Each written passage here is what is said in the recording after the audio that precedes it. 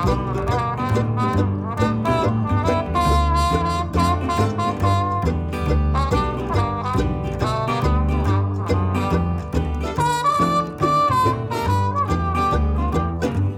is On the Ledge podcast, and I'm your host, Jane Perrone. And this week we're going gaga for Gesneriads.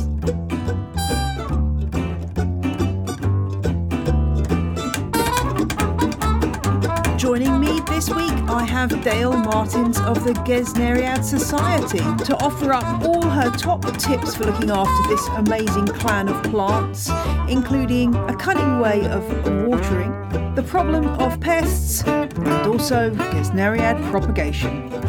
I have to say, after my interview with Dale earlier this week, I was so excited about Gesneriads that I literally spent all night dreaming about them. I am not joking. That's just quite how much I love this group of plants. So I'm really excited to bring you this episode. Now, before I forget, I must remind you that I'm going to be appearing at the Hampton Court Palace Flower Show next Wednesday, the 4th of July. I'll be talking about houseplants at 1 o'clock and 4 o'clock. The same talk repeated twice, so unless you're really keen, you probably don't want to come to both. And I'm going to be in what's it called? It's got a complicated name. The Festival of Roses Theatre. So please do come and say hello if you're going to be there. I will have a few samples of my On the Ledge podcast t-shirt, which I may be able to slip you. Supply is strictly limited, first come, first served basis. So do come and say hello to me at the Hampton Court Palace Flower Show if you are able to come.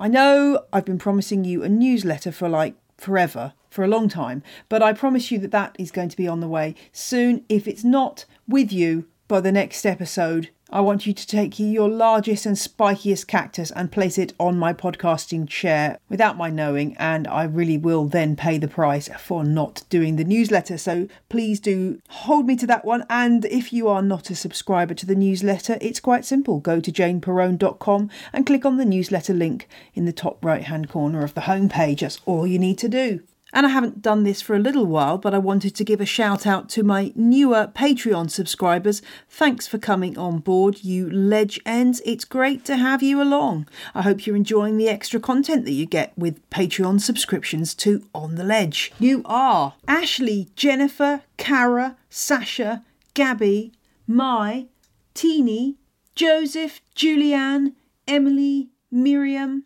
and Claudia. Thanks to all of you. If you haven't had a mention and you are a Patreon supporter, then do give me a nudge, because I always like to give a shout out to you guys, because you really are the engine that keeps this show going right now. So give yourself a pat on the back and maybe treat yourself to a new houseplant this weekend, because you are wonderful people and you deserve a treat. There you go. You got permission from me to splash out. Well, without any further ado, let's join Dale Martins for our Gesneriad chat. We talk about everything from the huge range of plants in this wonderful family, how best to water them and what growing medium to use, and also why you may even have to call on your dentist if you really want to get deep into the world of Gesneriad hybridization. Here's Dale. Well, I am a retired speech pathologist. And when I retired, I really jumped into the world of Gesneriads. I am currently the Back to Basics columnist for the Gesneriads Journal, and that's from the Gesneriad Society. And I'm also a judge. I often teach workshops for judges. In fact, I'm doing that this year. And I also give presentations. In fact, at convention in a couple of weeks, I'll be speaking on growing Streptocarpus and Sininja show plants. So I've been growing Streptocarpus actually since 1985 and have had a lot of fun with it. And as you know, people who grow plants are just the kindest, sweetest, most generous people. So it's really been the joy of my life to be in this plant world.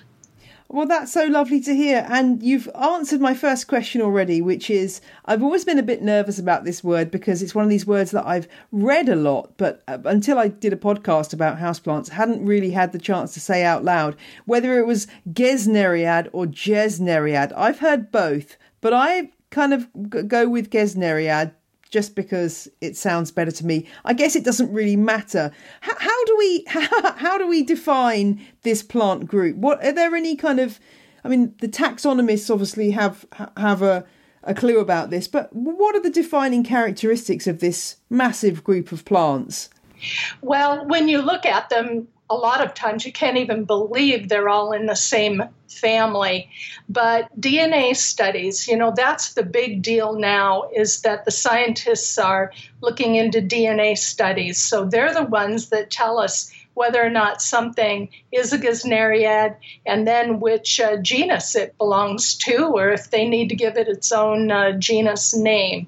So right now, they have 5 lobes. We don't call them petals. They're 5 lobes because they're connected in the center. And apparently, and I'm not a botanist, apparently, they've done the studies on the ovaries and things like that. These plants are from all over. There's New World and Old World.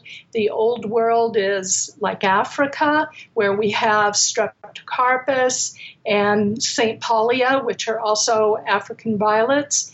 And Primulina from China. We have people that have gone to China on trips. And then the New World in South America, Central America, and Mexico. And they're diverse in that they have different root systems. There are some with rhizomes, some with tubers, and some just with your normal fibrous roots. I guess one of the plants that will be most known in this group is the African violet, but I would say that it's kind of somewhat faded in popularity in recent years, and I think the Streptocarpus is coming up on snapping at its heels in terms of popularity. I'm seeing almost as many Streptocarpus as I am African violets when I go to the garden centre these days. Now, I know that you are a Streptocarpus nut, if I can call you that, and a breeder of many plants. And anyone who listens to my show regularly will know that I'm often banging on about Streptocarpus and how great they are. What is it about Streptocarpus that you love? Well, I like the diversity in flowers and right now leaves, because there are variegated mutations now. I was the first one to cross two variegated streps with each other. One of them had been created by Margaret Gurr in New Zealand. She had taken Strep rexii seeds to her dentist and asked him to zap the seeds. And what she got was one single variegated plant out of that, which she named Canterbury Surprise. And it found its way to the Gesneriad Convention back around the year 1999 or 2000. And at that very same time, there happened to be another variegated mutation at that convention. I ended up bringing both leaves home. I grew them to maturity and crossed them with each other. So we've got that variegation, which is a white irregular variegation on the green foliage. And then there's another variegation that came from both Strep candidus, the species, and Strep lilliputiana. And that's a yellow kind of stripy variegation. So that's a lot of fun too. And those are smaller plants. And then the leaf size, you've got the teeny tiny ones like Strep lilliputiana, and they grow near the streams, and so they like their feet wet. And then we've got the strap leaves like Kenteniensis. I really like that leaf. So we've got quite a variety in leaves. And then, oh my goodness, the flowers. It's just unreal. Just in the last, I'd say 6 years with the bicolors, where the top 2 lobes are one color and the bottom 3 are another color. That's a lot of fun. So there are quite a variety in the strepes, and hybridizing with them has just been an awful lot of fun. You're just going to have to rewind there a minute, Dale. She took the seeds to her dentist, and what, he zapped them with radiation or something? Yes, and it's important that the radiation was the amount that you give for teeth. And because I have a friend, Connie, whose husband's a dentist, and so she asked him to zap some seeds. And what they found was that if you over-zapped them, if it was too powerful, it killed the seeds. So it was the exact amount that one uses for teeth. And that's how Margaret also got another, she sent me seed, but it didn't produce what she got. She also got a two-tone flower. The outer edge, maybe about half an inch all the way around, was a different color. Kind of like the Fleischli Roulette series that we have now, but she had it a long time ago from these X-rays. That's incredible. That has completely blown me away. I did know that in the past, radiation has been used to create different genetic mutations, but that's fascinating, and I love the idea of like popping into the dentist and saying, would you just mind, you've got to know your dentist pretty well to be able to sort of say that, I've got these seeds, could you just sap them for me? Streptocarpus over here, I think one of the things that I love about Streptocarpus and that got me into these particular plants is their toughness. And as somebody who's not great at remembering to water things, I like the fact that they don't complain too much if they're on the dry side, at least the hybrids that I tend to grow. But I read that you told me in an email before this interview that you use a method of watering involving wicks, and I'd love you to tell me about what you do with that, because that's something I'd love to hear about. Well, you're right that some of the streps can be quite tough and withstand some drought. In fact, I know that Dibley's has my hybrid Texas hot chili, and I've been told that that's rather drought resistant, which is great. And of course, the Kenteniensis hybrids tend to be very drought resistant. Well, I do a wick watering situation. And what I do is I take acrylic yarn, not cotton. If you take cotton, it'll dissolve, but you take acrylic yarn.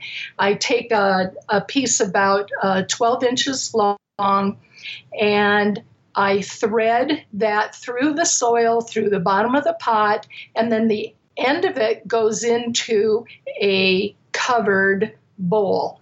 Like we have, it's called Cool Whip. It's like a whipped cream. It's a big tub and it's got a lid. So I would cut 2 holes in that lid, and I would put my water with fertilizer in the bowl and then snap the lid on the bowl.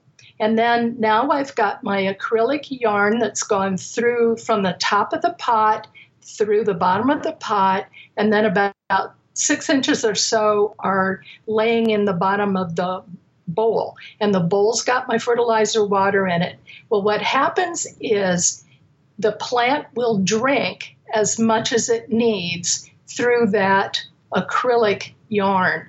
And I ended up moving over 900 miles, and I had plants in one state and plants in another state, and I could leave them for 3 weeks because they were drinking on their reservoirs. So you leave the plant on the reservoir. And some say, well, isn't that too wet, especially for Streptocarpus? Well, yes, it would be normally, but my soil mix is 50% perlite. So it's a very, very light soil. And I also put about half an inch, centimeter or so, of perlite in the bottom of my pot because I tend to overfill my reservoirs when it comes time to adding water. I overfill, so the pot then doesn't sit in a overfilled tub, the perlite is what touches the water. So that's kind of a barrier against having it be too wet. So I do that, and it's worked out very well. I have not found a Streptocarpus that hates it, including the drought-resistant ones like the Strep cantiniensis itself or its hybrids. They do fine as long as it's 50% perlite. So just to clarify, is the pot of water on the same level as the plant, higher or lower? The plant sits on top of the lid. Oh, okay. On the bowl. I've got you. Yeah. And the only problem is algae. The bowl ends up getting algae. But by the time it drinks most of its water, you need to dump that water out anyway, wash out the algae, and then add more fresh water. I never allow that bowl to go totally dry. Well, that sounds like a very low, once you've got it set up, a very low maintenance method. And I can certainly see the appeal of that.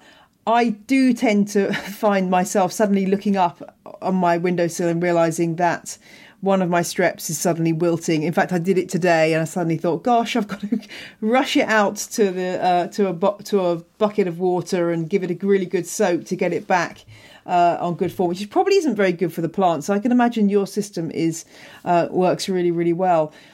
I'm just looking as we're talking, Dale, at some of the photos that you sent me, and what strikes me is just what an interesting clan of plants this is. Streptocarpus and African violets are merely a soupçon of the many different plants that come under this family. I've got a lovely picture here of some incredible primulinas, which have got, if you're into variegated foliage, some of these primulinas have got amazing silvery veins. Then we've got the episcias. There's so many different types of gesneriads out there. I've just been growing some episcias from seed this year, but they're growing very, very slowly. I don't know if episcias are slow growers or if I'm just not giving them the right conditions, but I think I might need to repot them. But it's a big, big deal to transplant often. It is shocking how quickly a young gesneriad will grow if you transplant it. My first transplanting, believe it or not, is 2 weeks. I will lift the little guy with a toothpick and I'll put him back in its same pot. And it doubles in size. And then about 3 to 4 weeks later, it's big enough that I'll have it share a small greenhouse cell, which are about 2 inches by 2 inches. I'll have the little guys share a cell, and they, again, double in size. It is just shocking because I can get a blooming Streptocarpus from seed to bloom in about 4 months. They are very satisfying to grow from seed. Also, propagation is so easy from the leaves. I chucked out some Streptocarpus leaves that I couldn't be bothered to propagate, and they just went literally on the soil in the border near my back door. And I found some the other day. They were still lying there. One of them was flowering and was perfectly happy, had no roots on it. The other one had some roots on it, and I'm thinking, gosh, how easy is this? I've done nothing, and this thing's producing flower.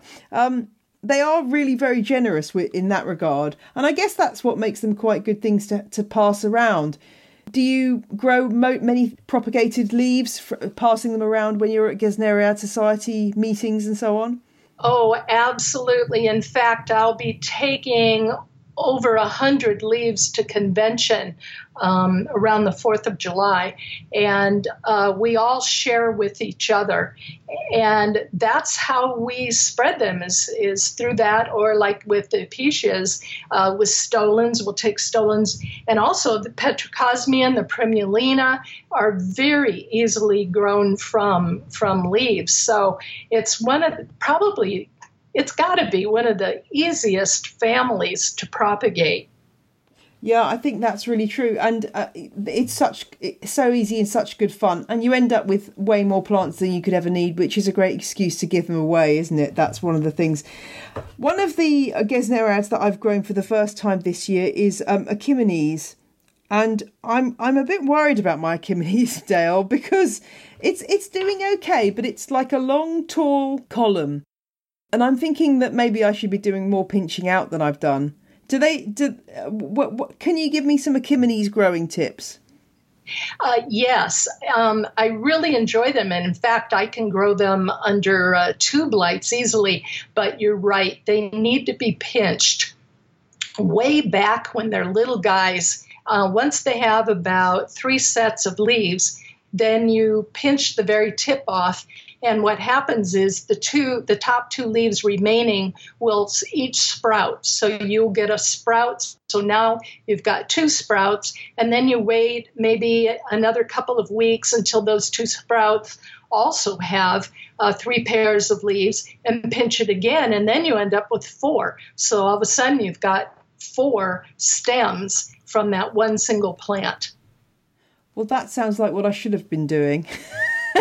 But I will persevere. And the wonderful thing about Achaemenes is you've got these little scaly rhizomes which look very much like a kind of a caterpillar of something, which if they do go dormant, as I understand it, not that I've got to this stage yet, but if they do go dormant, then they can survive quite nicely in a dormancy if they happen to get too dry, and then kind of be brought back to life the following spring. Is that please tell me that's nice and easy to do?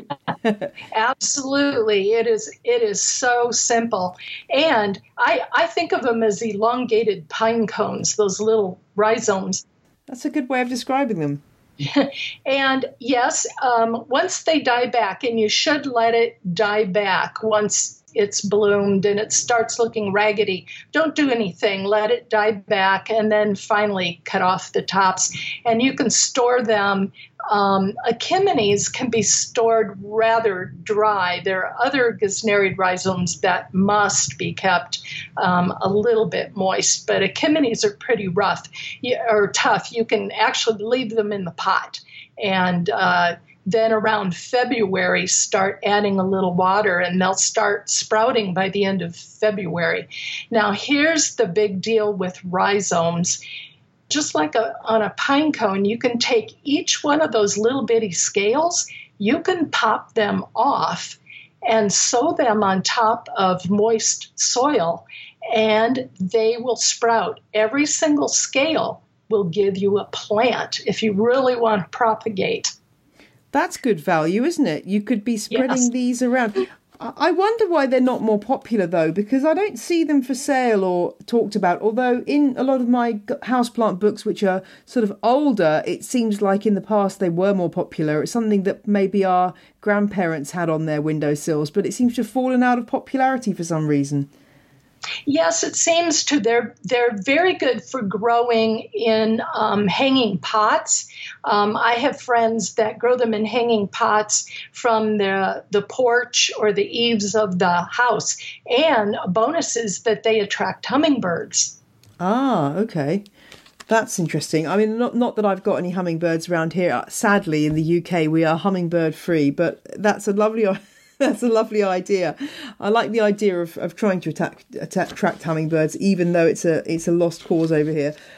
And I think the other one that I've been lured into trying, partly because the one thing that frustrates me about Streptocarpus, and I know from what you've said that there are varying sizes of leaves, is some of those leaves are very, very broad, and my windowsills, they end up getting knocked and things because I just can't cope with those massive leaves. So I've recently got some Petricosmia.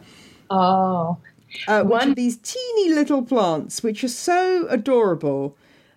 I'm thinking I'm treating that like an African violet or like a Streptocarpus. Am I on the right lines? Yes, very much. And I grow them on the wick, but some say that they're better off grown, just adding water to the pot. they have the cutest flowers. The size is totally manageable. It's really a wonderful little plant, and they're hard to kill. They're actually hard to kill. So I always recommend them.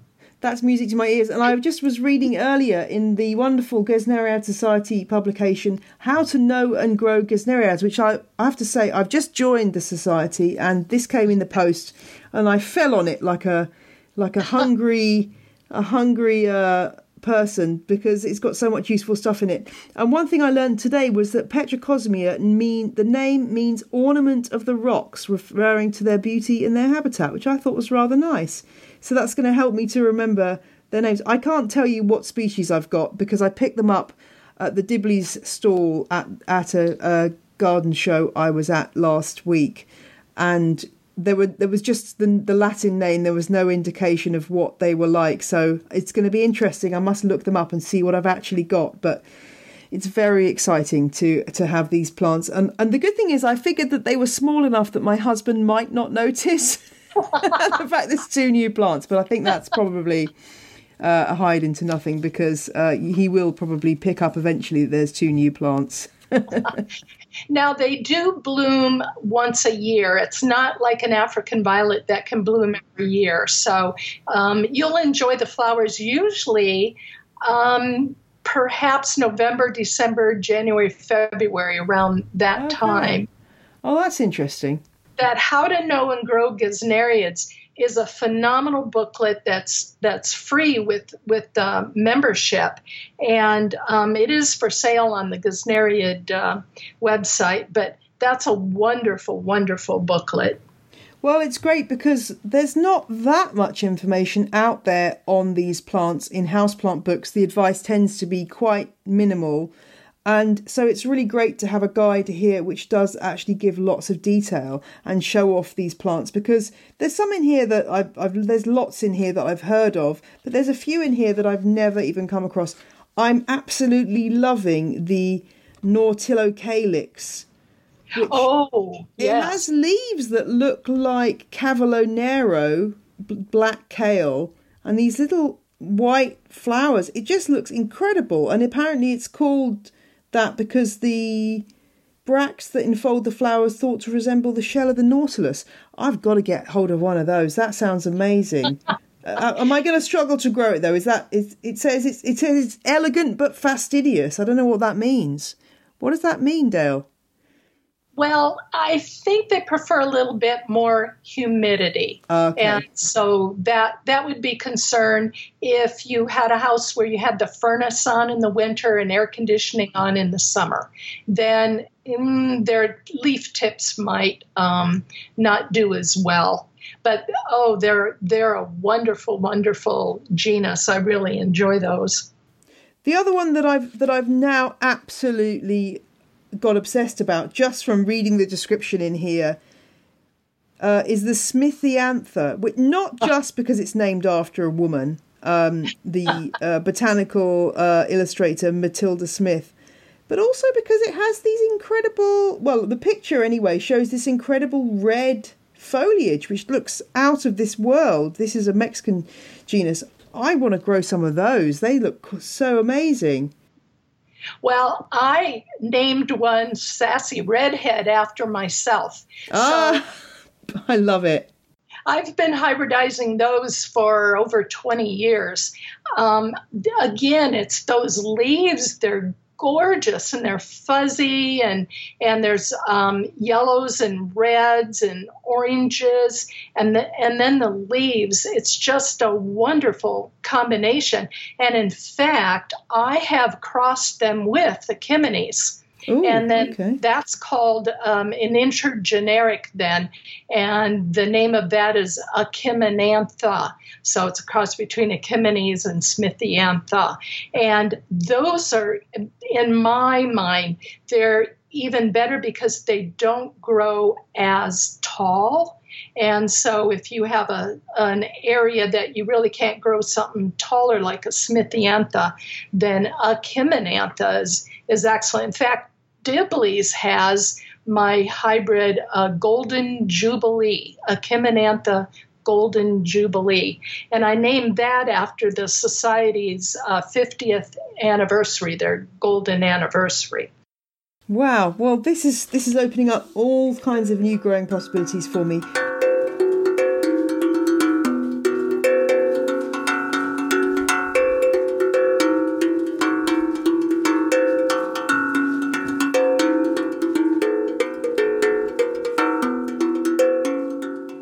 More from Dale a bit later, but now it's time for Question of the Week, which comes from somebody calling themselves Kneecaps. What a great name.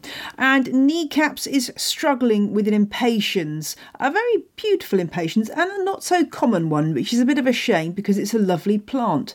The Latin name, guess what, it's unpronounceable. But as usual, I'm going to have a bash. It's Neum neamensis.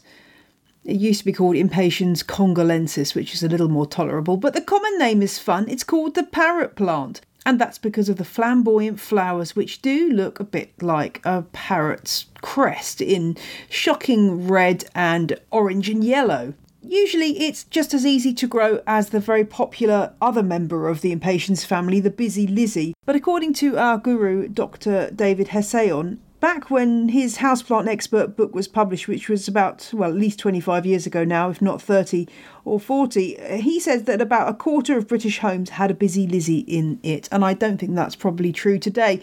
This parrot flower has never gained the popularity of the regular busy Lizzie then or since, but it is a lovely, lovely flower. So Kneecaps says that this plant started off with perky leaves and colourful blooms, but over the last month it's been dropping flowers and the leaves have slouched lower and lower, and they fear that it's on death's doorstep and that there's some kind of parasite nibbling the leaves. They've been watering and misting to keep it nice and humid, which is good, but want to know how to fix this sad, leggy appearance. Well, this is an interesting one. Busy Lizzie's, as you say, Kneecaps, likes reasonably high humidity, and unlike a lot of houseplants, you do really need to keep the compost moist all the time during the growing season. They don't really like to dry out.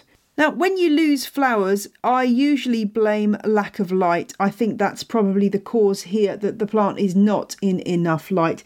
Impatiens like this need bright light, not direct sunlight. And if they don't get it, they're going to look pretty miserable. I think that's the reason why it's leggy, the reason why it's dropping flowers and is generally unhappy. If you're keeping it really moist and it's not getting enough light, that is the circumstances under which all of these problems can get even worse. I'm not sure on the pest issue, what the pest could be. There does seem to be some kind of damage on the leaves, but it's very hard to see. When I see pest damage without any obvious signs of an actual insect wandering around, one does tend to think about spider mite, but I think on the pest front you're just going to have to keep a really, really close eye on the plant, and if you see the leaves becoming very mottled, then that's when you might definitely be able to diagnose spider mite. The other thing that to me that gives away the fact that this plant is not getting enough light is the sort of growth that's a bit spindly and thin as opposed to the more meaty growth you should be seeing. But bear in mind, this is a plant that does tend towards legginess anyway and will need pinching out regularly. That's just taking away the very top growing tip of the plant in order to make it more bushy. And looking at the pot you're using, Kneecaps, it's quite a big pot for the size of the plant. Now, this would be okay if it was in a conservatory or greenhouse where it's getting plenty of light, but I think where it's situated right now and it's not getting enough light, that's just making this problem worse, where you've got very moist compost that's not doing the plant any favours. My advice would be to move it to a much brighter spot, out of very direct sunlight though. Pinch out that growing tip and maybe take it out of its pot and see what's happening with the roots. If the roots look healthy, that's fine, but if they're a bit slimy and brown, it might be worth repotting into a slightly smaller pot that fits the root ball better, because generally this family likes to have a fairly tight set of roots before it will actually put out a lot of flowers. There's a really great post on the Hartley Botanic website by our friend of the show and guest on the very first episode of On the Ledge, Bob Flowerdew, and he calls this plant both impressive and flamboyant. And as a note of encouragement for you Kneecaps, he says, even grown badly, it will still be curious and interesting. That's always a good thing. I'll put the link to that piece by Bob Flowerdew in my show notes for you to check out, where you'll also find a picture of this incredible plant. If you've got a question for On The Ledge, drop me a line to ontheledgepodcast@gmail.com. There's also a contact form on my website if you prefer to go that way, or there's Instagram, j.l.perrone, and of course our old friend Twitter, where I'm at Jane Perrone.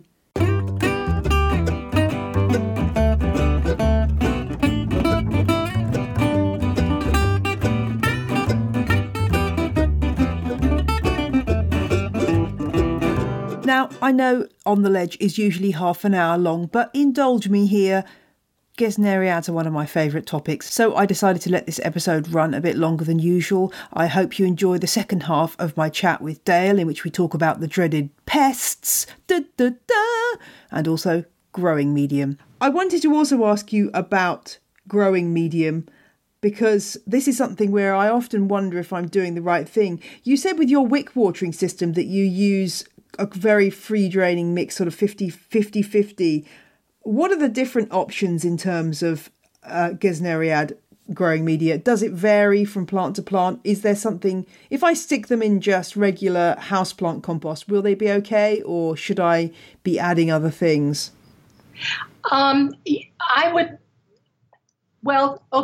There's some concern about just any mix, because some commercial mixes have a wetting agent in it that helps hold moisture. And if your mix has that, it's okay to use it, but just add some more perlite so that it doesn't stay so soggy. And the other thing is, some commercial mixes have fertilizer. They're very proud of the fertilizer that's in it, and their plants are okay for 6 months. Well, so if there's fertilizer in there, okay, go ahead and use it, but watch how much other fertilizer you give the plant. In fact, for the first 2 months, I probably wouldn't give any extra fertilizer. And when talking about fertilizer, I only use 1/8 of a teaspoon per gallon, and I use that every time for watering, so it never gets plain water. So let's see, and then the other commercial mixes, to me, there's no right or wrong mix. It's a matter of learning how that particular mix is with your water. If your water is really alkaline, then you might have a problem.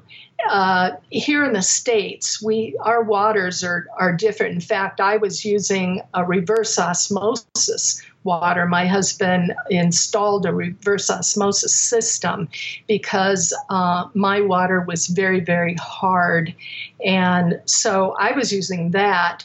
And if you use rainwater or reverse osmosis water, then you really need to be careful about adding trace elements. So you would have to look for fertilizer with trace elements to add to that rainwater or the reverse osmosis water. So that's interesting. So, you've got to kind of bear that in mind rather than just getting something off the shelf. While you're talking, I'm just looking at this picture, which has now totally explained your wick watering system to me. You've sent me a lovely picture of a lot of your streps all set up. And I noticed that, two things that I've noticed. One is that they're in what looks to me like quite small containers. And two, that they're under grow lights. So I wonder if we could just talk about pots for a minute. The clay versus plastic debate, and also size. Do these streps like to be quite confined in the roots? Yes, you're right. They really do like to be confined. My pots are rarely larger than 4 inches. And that's because they do like to be confined. That's when they start blooming. And clay versus plastic, again, it depends on, neither one is wrong. It depends on how often you're willing to water And the clay pots, my mother-in-law grew epicias and African violets for decades in clay.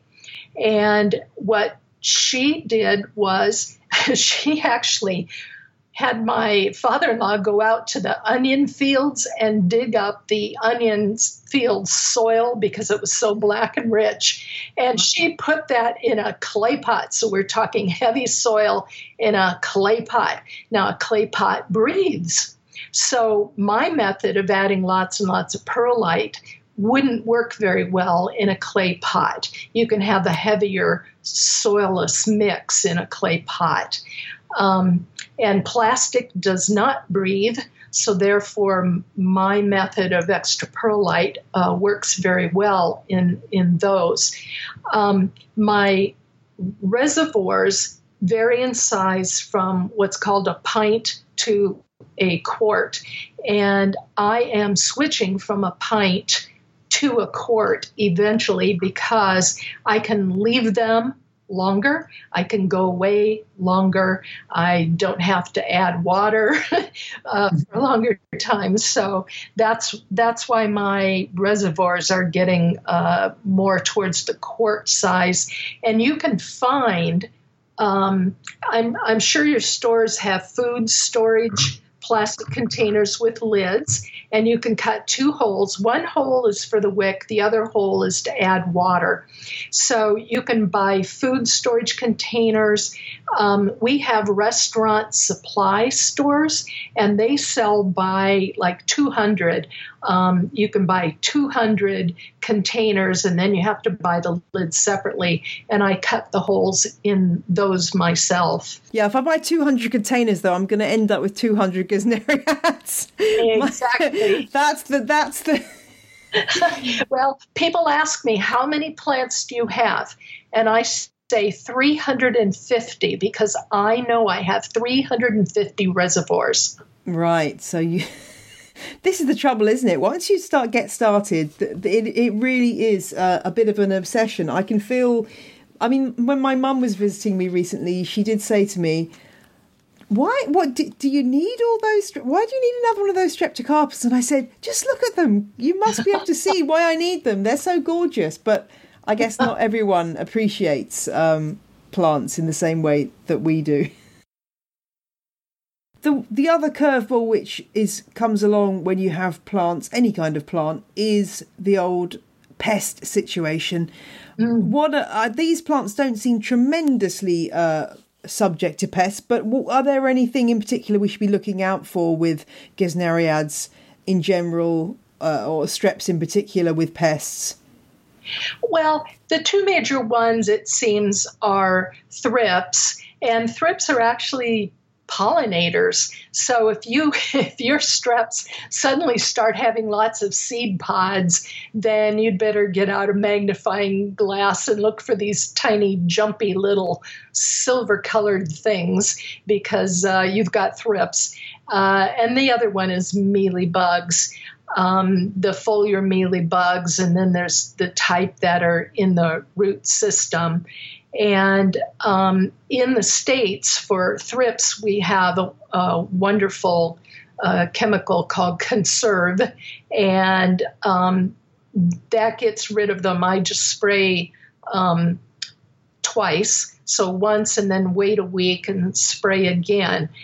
For the mealies, oh boy, I tell you, I throw them away. I just am not going to deal with mealybugs. Systemics are supposed to help because mealies suck on the juices. And so the thought is the systemics then are absorbed into the insect and kill it.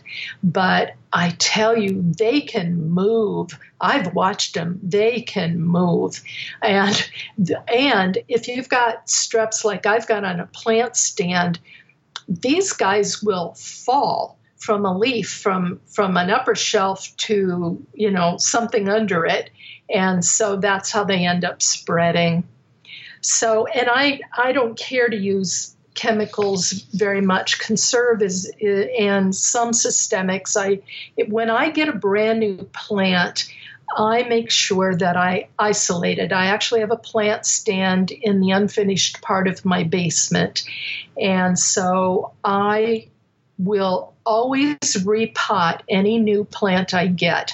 I get rid of their soil and I gently wash the roots. And while I'm washing the roots, I look for insects. And then I repot them in my own mix and I'll add a systemic to it. And you can read on the containers, the systemics are usually like granules, sort of like a sand.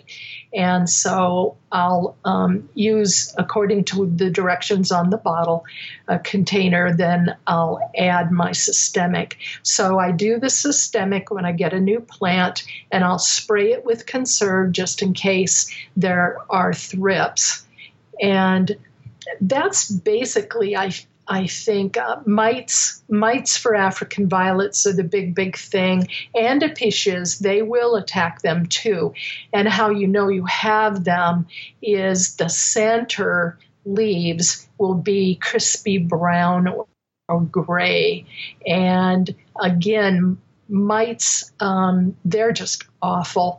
And they walk fast too.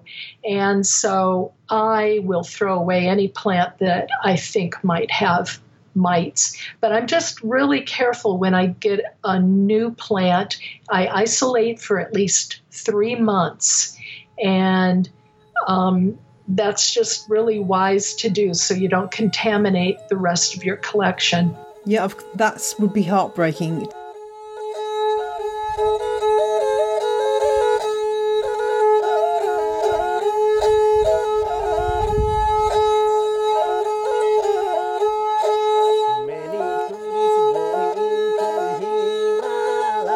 If you've been inspired by this chat to get to know Gesneriads better, then I can't think of any better way to do that than to join the Gesneriad Society. You'll find their website at gesneriadsociety.org, and if you are not in the US, there's a green membership version where you can get the newsletters and so on sent to you via email. The Gesneriad Society convention is happening from July the 3rd to the 7th, and that's taking place near Boston in Massachusetts. And there's a public opening times on the Friday and Saturday of those dates. Do have a look at the Gesneriad Society website for details, and I'll include those details in my show notes at janeperrone.com. I'd also highly recommend taking a look at the Gesneriad Society's webinars page. Dale is one of a team of people who've produced 22 webinars all about the Gesneriad family and its various aspects. There's a free one which I'll link to in my show notes, and loads more which you can buy to download and watch at your convenience, and it's a great way of finding out more about this plant family. And if you want even more of Dale, then become a Patreon subscriber. You'll find an extra chunk of interview with Dale on my Patreon feed as of tomorrow, that's Saturday, including discussion of grow lights and Streptocarpus hybridisation. Well, that's all for this week. I have to go because I have an important meeting this afternoon with a very, very important man who will be featuring on the podcast very soon. I can't tell you any more, it's top secret, but look forward to that interview because you are going to love it. I shall love you and leave you, my houseplant friends, and I leave you with this thought. Happiness held is the seed, happiness shared is the flower.